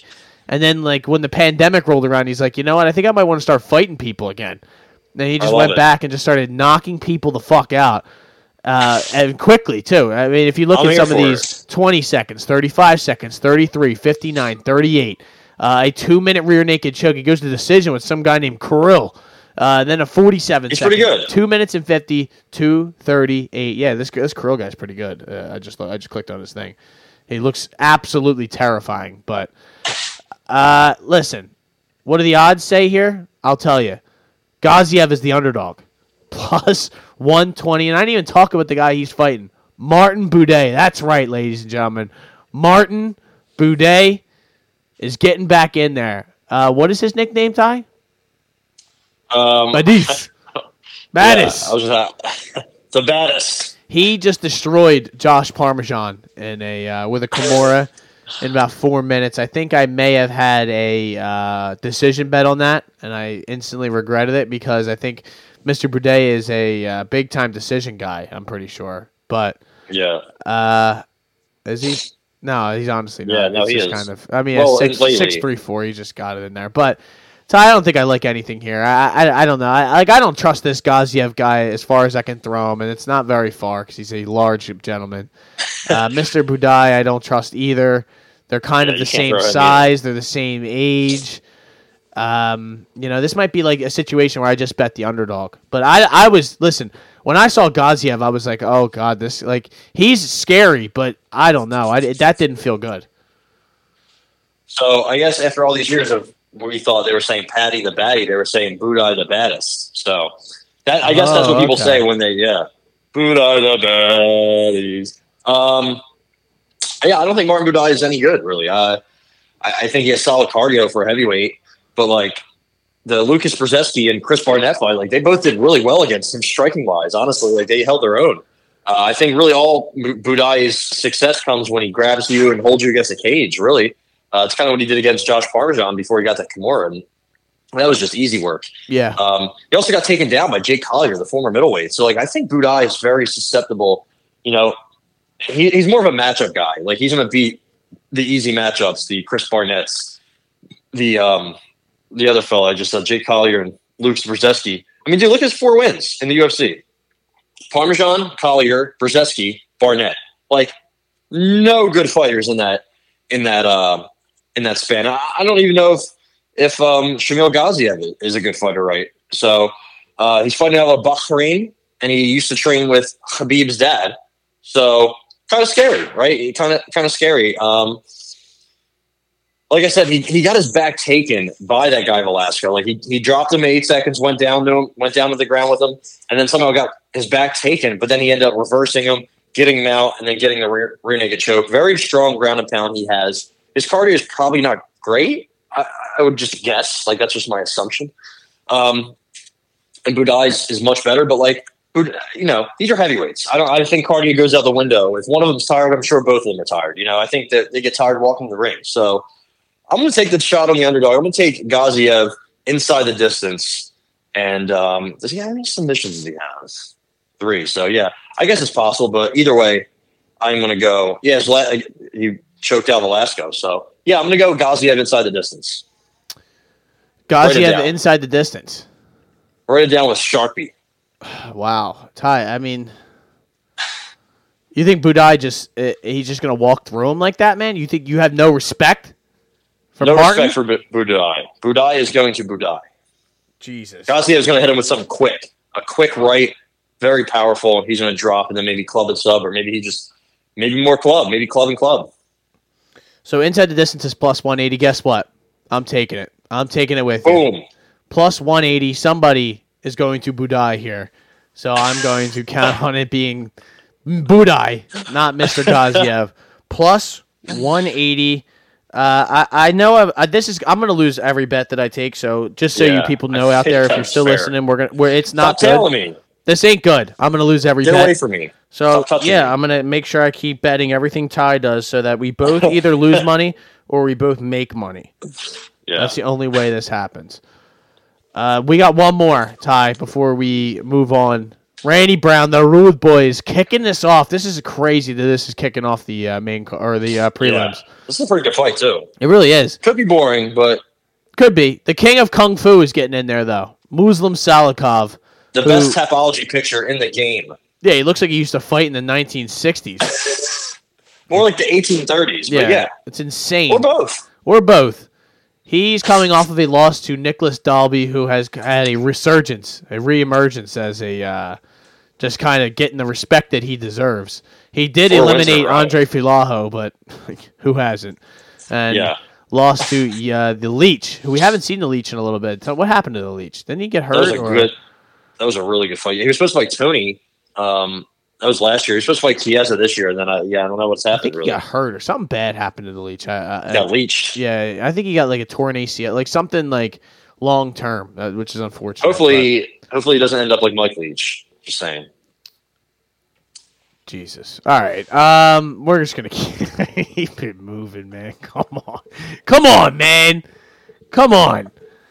All right. I don't even know how to bounce back from that. But this guy's had to mute his mic. He was laughing so much. I got Randy Brown. I think Randy. You never know with Randy Brown. Like, he shows up and he looks like he's just sparring out there, and you're like, hey, can we turn up the volume here? You're fighting CM Punk, and I have you inside the distance at minus 1,500. What's going on? So you never know with him. I think Randy Brown could have success on his back. I'm not a fan of that strategy. Like, I think he throws a lot of kicks. I think Salikov is somebody you're going to throw some low kicks at, but he could catch him and go for a takedown. And then if that happens, I think Randy Brown could definitely be on his back for a little bit, even though, again, like, think maybe he could throw up a triangle. He's very athletic, very, very long, very big. Like I said, I like his low kicks. I think his volume's on the lower side, but he does have power. He does pack a good punch. I don't trust really anything about Randy Brown's durability. He almost lost his last fight. he should just have many advantages here over the much older, slower Salikov. I will say Muslim Salikov does have a nasty spinning back kick. Like that's his thing, and that thing comes in quick. He almost hit the leash with it a couple times. And I think before he got to the UFC, before he made his debut, he was on a 4-fight winning streak of all spin kick knockouts. So he likes him. He throws him often, and I just think with his age, he's starting to slow down, right? The king of Kung Fu, just like the king of karate, it's Wonder Boy, start to slow down. Your reflexes start to go a little bit. The speed, the quickness, the footwork, the sharpness, it all starts to slowly erode. And I think he's just up against it here. I think Salikov's up against Randy Brown's not young himself. I think he might be out of his prime, honestly. But he has so many tools to work with. I just think Salikov is a little outgunned here. I think he got marked up quick against the leash, even though he was doing some good things early. I just think he's up against it. Obviously, he's old, and his chin's starting to go too. His durability is starting to go. So, yeah, I don't know what his game plan in this fight's going to be. Maybe just to get wrestle heavy takedowns against Randy Brown, but I'm going to go Randy Brown. No bet, but I think he gets it done. I think he might get it done inside the distance, but he likes to win decisions. So, yeah. Yeah, I'm going to stay away. I really want to bet Brown inside the distance, but I do not. Don't do it. We've done it before. Yeah, I don't trust it. And like you said, sometimes he'll just lean a guy up against the fence and he'll just hang him there for a while. You're like, dude, what the fuck, man? Like, are you going to try and take him down? Are you going to throw a knee? Like, I don't know. And his jiu-jitsu is good. It seems like that would be his path to victory. Maybe getting a takedown. I know Salikov may be Russian, but he does not like to grapple. He is the king of Kung Fu for a reason. So I would imagine the Rude Boy's best way to win would be a takedown and then a submission or something along those lines. But like you said, decision. Like the only loss that he had, like the only finish of recent memory is Alex Oliveira, where he rear naked choked him with one arm, and Jack Della, who he got rear naked choked by. So yeah, I'm good on this. I don't want anything to do with it. I even have it written down, but I'm going to cross it out. Cross it out. Make it permanent. And that is UFC 296 from Las Vegas, Nevada. Hopefully we get a Luke A. Holland appearance just for fun, just for our own shits and gigs. But I don't think we will. I think this is it, and I hope we don't lose any of these fights. This is a really great card. I hope everyone makes weight and everything is all good. We still have 13 as of now, and we got Jake Paul. We got Jake Paul fighting this weekend. Ty, do you care at all? He's fighting an August Taylor gentleman who I've never heard of before. Andre August, no? Is it? August Taylor, I believe, is a adult film star. If I have my memory correct, I'm gonna have to take Andre August. You're right. Yeah, I think if I remember I correctly, look up August Taylor August to see what the deal is. Yeah, see what kind of movies she's been in. I think Andre August, if I remember correctly, he only has like one fight in his last 4 years, something like that. He fought Brandon Martin, he fought Santario Martin, so he's fighting the Martin family. He seems like he has good hands, but I just don't know. I just don't know what he has here for Jake Paul. I know it sounds crazy, but he's older. Like they handpicked him for a reason, right? They didn't pick this guy because they thought he's the next Mayweather. So, yeah, this guy's probably up against it. It's 10 rounds. So maybe Jake Paul gets the KO. Maybe he doesn't. Who knows? I don't know if there's really anything else on this card. I guess the co-main is a big females fight, but we don't really know much about either of these ladies. But they do hate each other. So at least there's that. And still 2-minute rounds, which I think is completely stupid. But this is also taking place in Orlando at the Caribe Royale Orlando venue, wherever that thing is. So, yeah, that'll be on DAZN Friday night, 7:30 p.m. Will you be tuning in? No. Are you frozen over there after your research of August Taylor? No, I'm doing good. I'm Okay. I'm now looking at the guy who Jake Paul's fighting and no longer looking at August Taylor's body of work. Andre August. Yeah. What do you got? What do you got for me? No, like I mean, he's 35. He's going back to like the playbook of guys that are a little older. You know, I mean, I guess this guy's more of a boxer. I guess technically, yeah, he is a boxer. He has the most wins of any opponent he's faced, right? So I guess it's a step up theoretically. Also, Jake Paul says he wants to fight for a world title within 2 to 3 years. Now, it might sound it does sound crazy, but the fact that he's not saying 1 year, he's like, yeah, 2-3 years. That's it seems like he's taking it serious. Like, he knows he can't just go in there tomorrow and fight, Benavidez, or they also did you see they came up with a new division, Bridgerweight, in boxing? Why not? Why not add more divisions? It's apparently, I think anywhere from 200 to 225, which I thought was cruiserweight. But I think cruiserweight is anything from 176 to 199.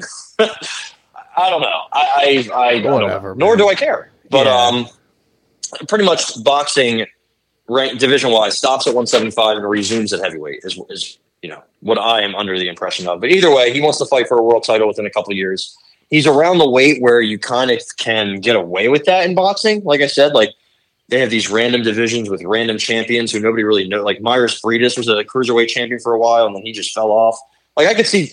I don't know. I don't want to say I could see Jake Paul fighting somebody that I've heard of for a title in a couple of years, but yeah, who the fuck knows, right? Who knows? But I guess he gets it done this week. He's a big favorite, that's pretty much that for that card. There's a little bit more boxing, if you would like to. Yeah, I'd rather talk about that than this, to be honest. Divulge into that. We have a DAZN card Saturday night. Sonny Edwards, Jesse Bam Rodriguez at 112. You don't really see, I guess, main cards like this with a headliner at 112 or 108 or 106. So the World Flyweight belt, IBF, WBC on the line. Jesse Bam Rodriguez, one of the better fighters, one of the more action-packed, fun fighters to watch in boxing, coming off a win against Christian Gonzalez after he beat Israel Gonzalez. And Sarisa Sorong Visai took the crown from him. So he's on a heater. He's only 23, which is fucking crazy. He fights balls to the wall. Sonny Edwards fights a little differently. He gets a bunch of decisions. I think he's kind of probably not going to win this fight, I'll say. But the co-main event, Muradin Akhmadaliev at 122. He just lost to Marlon Tapales, who is now fighting Naya Inoue. Good luck to him. He's fighting Kevin Gonzalez. And Kevin Gonzalez is a pretty sizable underdog. I think plus 375. I'm just going to say, I like Kevin Gonzalez here, plus 375. Akhmadaliev, like I said, when he fought Tapales, it was a long layoff. The zone fighters or matchroom fighters, Eddie Hearn's guys, they all like to take a year or two off in between fights, and then they come back and lose. And it's like, damn, what happened to this top prospect? Why does he look like shit? Well, he's not active. So his fight with Tapales was earlier this year, so not a long layoff. But I think Kevin Gonzalez, man, he's really, really exciting. I just went back and watched his fight with the Puerto Rican fellow, Jose San Martin, and that was a war. So I like Kevin Gonzalez as an underdog in this fight, in the co-main of this card. Who else is on this card? Nobody really else. That card's weaker than the main card on Saturday night at 10 p.m. The last Showtime card ever.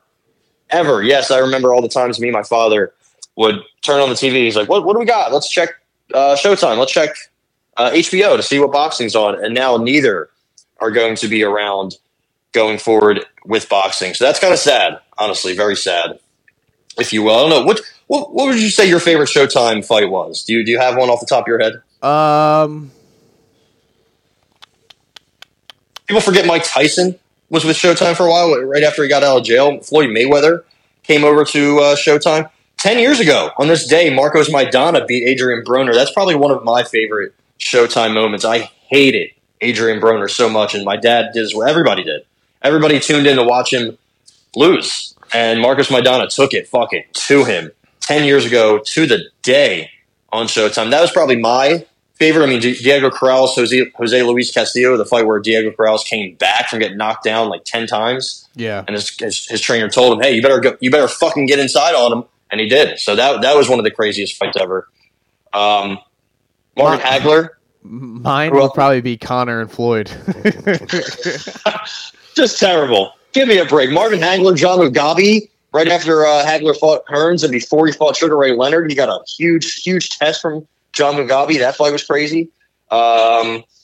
Israel Marquez, Rafael Vasquez. Israel Vasquez and Rafael Marquez. Yeah, Israel Vasquez and Rafael Marquez. Their trilogy was crazy. Juan Manuel Lopez, Orlando Salido. That fight was nuts. Salido fucking embarrassed him in his home country. A lot of rambling, but I will miss Showtime. All the Showbox, the pay-per-views, everything they did for the game, for the sport. Mamma Mia. Jimmy Lennon Jr., underrated guy. I'm gonna miss. I'm gonna miss Showtime just like I miss HBO and all the legendary voices. So this weekend, the last card, David Morrell Jr., a Cuban guy fighting at 168, long amateur career. He wants to get in there with Benavidez, Canelo, those guys. He's pretty good. He's a little bit away.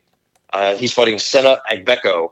I think he's probably going to beat the African assassin who's yoked out of his mind. Pretty good, but he's up against it here. It's taking place in Minnesota at the Armory, so kind of a random place for a Cuban boxer to have a base, right? A fan base in the middle of Minneapolis, and also kind of a random venue to close out Showtime. Like I feel like nobody's going to really be tuning in. It's like a sad funeral for Showtime, but I will be there. I will be there no matter what. So that card's probably not going to be great. Dude, Robert Guerrero and Andre Berto are fighting on this card. Jesus. They're both 40. The man's 40. Berto hasn't fought in 5 years. Will David Diamante have to get a job now? You stop it. You stop it. David Diamante will be at my wedding if I ever get married. And if I don't, he'll be at my funeral. There you go. Alberto Coelho also in this card. Pretty good fighters on this card, just nothing insane. Chris Colbert in the co-main against Jose Valenzuela. Chris Colbert used to be a top prospect. Now he's an underdog. So fall from grace. He's the guy with the pink hair if you've ever seen him. So yeah, RIP to Showtime. Joshua Wilder, that got booked. The heavyweight belt will go undefended for 18 months. So boxing, you guys are doing great. Yeah, I think that's pretty much it. Devin Haney, what do you think about Devin Haney fighting at 140 and on fight night weighing in at 165? What do you think about that? I think it's just part of the game, right? I mean, he made the weight. That's and he looked good. Yeah, and that's kind of amazing. What the price of doing business. If you're able to make that weight and then you balloon up, then that's good on you. But you lose some of yourself when you're cutting that much weight. So it's on the other guy to kind of take advantage of that. Right, and I think Regis Prograis also was like 160, 155. Yeah. So who cares? I mean, it's been, like you said, it's been happening in boxing forever. That fight was really good. I can't wait to see what Devin Haney does going forward. He just called Tank a pussy last night on Twitter. That was good. He called him a fucking pussy, I believe. Not something I would do, but then again, Devin Haney is different. He looked really good in this fight last Saturday against Regis Prograis, who landed a record low for CompuBox's 38-year history at 36 punches landed in a title fight. So there you go. I mean, you got Teofimo Lopez, Subriel Matias. That's targeted for June in Puerto Rico. That should be Puerto Rican Day weekend. That should be fun. Richardson Hitchens, Jack Catterall, trying to make that fight. The 140-pound division was always forgotten because it's right under welterweight. Now it's booming. Absolutely. But Ryan Garcia, he's on the lower end, but he's still there. Teofimo, Devin Haney, Tank, Shakur Stevenson. Like, everybody's in that area. Josh Taylor. So I like it. I'm here for it. And Liam Paro was in the co-main. He got a huge knockout over Montana Love. He could be next. He also allegedly KO'd Shakur Stevenson in sparring per Devin Haney. So there's a lot of beef, a lot of drama mixed in to the 135 and 140-pound divisions. I'm excited. I am very excited. It is a great time to be a fight fan. 2023 is coming to an end. They are going to send us out with a bang. And David Diamante, hopefully everything is good with him. He finds a new job. He's doing good. We'll hear him this weekend. He'll be somewhere. I'm not sure where, though. Hell yeah. I wish we could find out where he is going to be. I'm on his website right now. He has a website, I did not know that either, but it's taking 25 minutes to load, so I'm probably a virus. It sounds about right. You can book him now. I'll book him. I'll book him for whatever. As I walk into work. Request a recording. You can get a voicemail message for $99. Oh, okay. That's a little expensive. You can get a video recording for 300 beans. Yeah. And you say name, email, phone, red, blue corner, trunks, fight weight, fighting record. Oh, so I guess if he's doing a whole intro. Yeah, if you want to do the whole intro, you could do. He does corporate events. Matt, what? The Hammer. I want him to just do Canelo's. To just do Canelo's over and over again for me. David. But say my name instead of Canelo. So fighting out of Guadalajara, Tequila, Chihuahua, Capone. It's like, wait, what? Yeah, that'd be good. All right, so I think we've wasted enough of your time, ladies and gentlemen. An hour and 44 minutes for this banger of a pod. packed episode. We're running out of time this year. We had to get it all in. So There's not much going forward after this. So. No, this has been the Shoulder Strikes MMA podcast. My name is Matt McSweeney. I am Ty Capone. And as always, ladies and gentlemen, please make sure to enjoy the Christmas season. I know it may be a tough time of year for some, but guess what? The best thing you can always do is have a rum and Coke. Don't abuse them, but just enjoy them. Oh.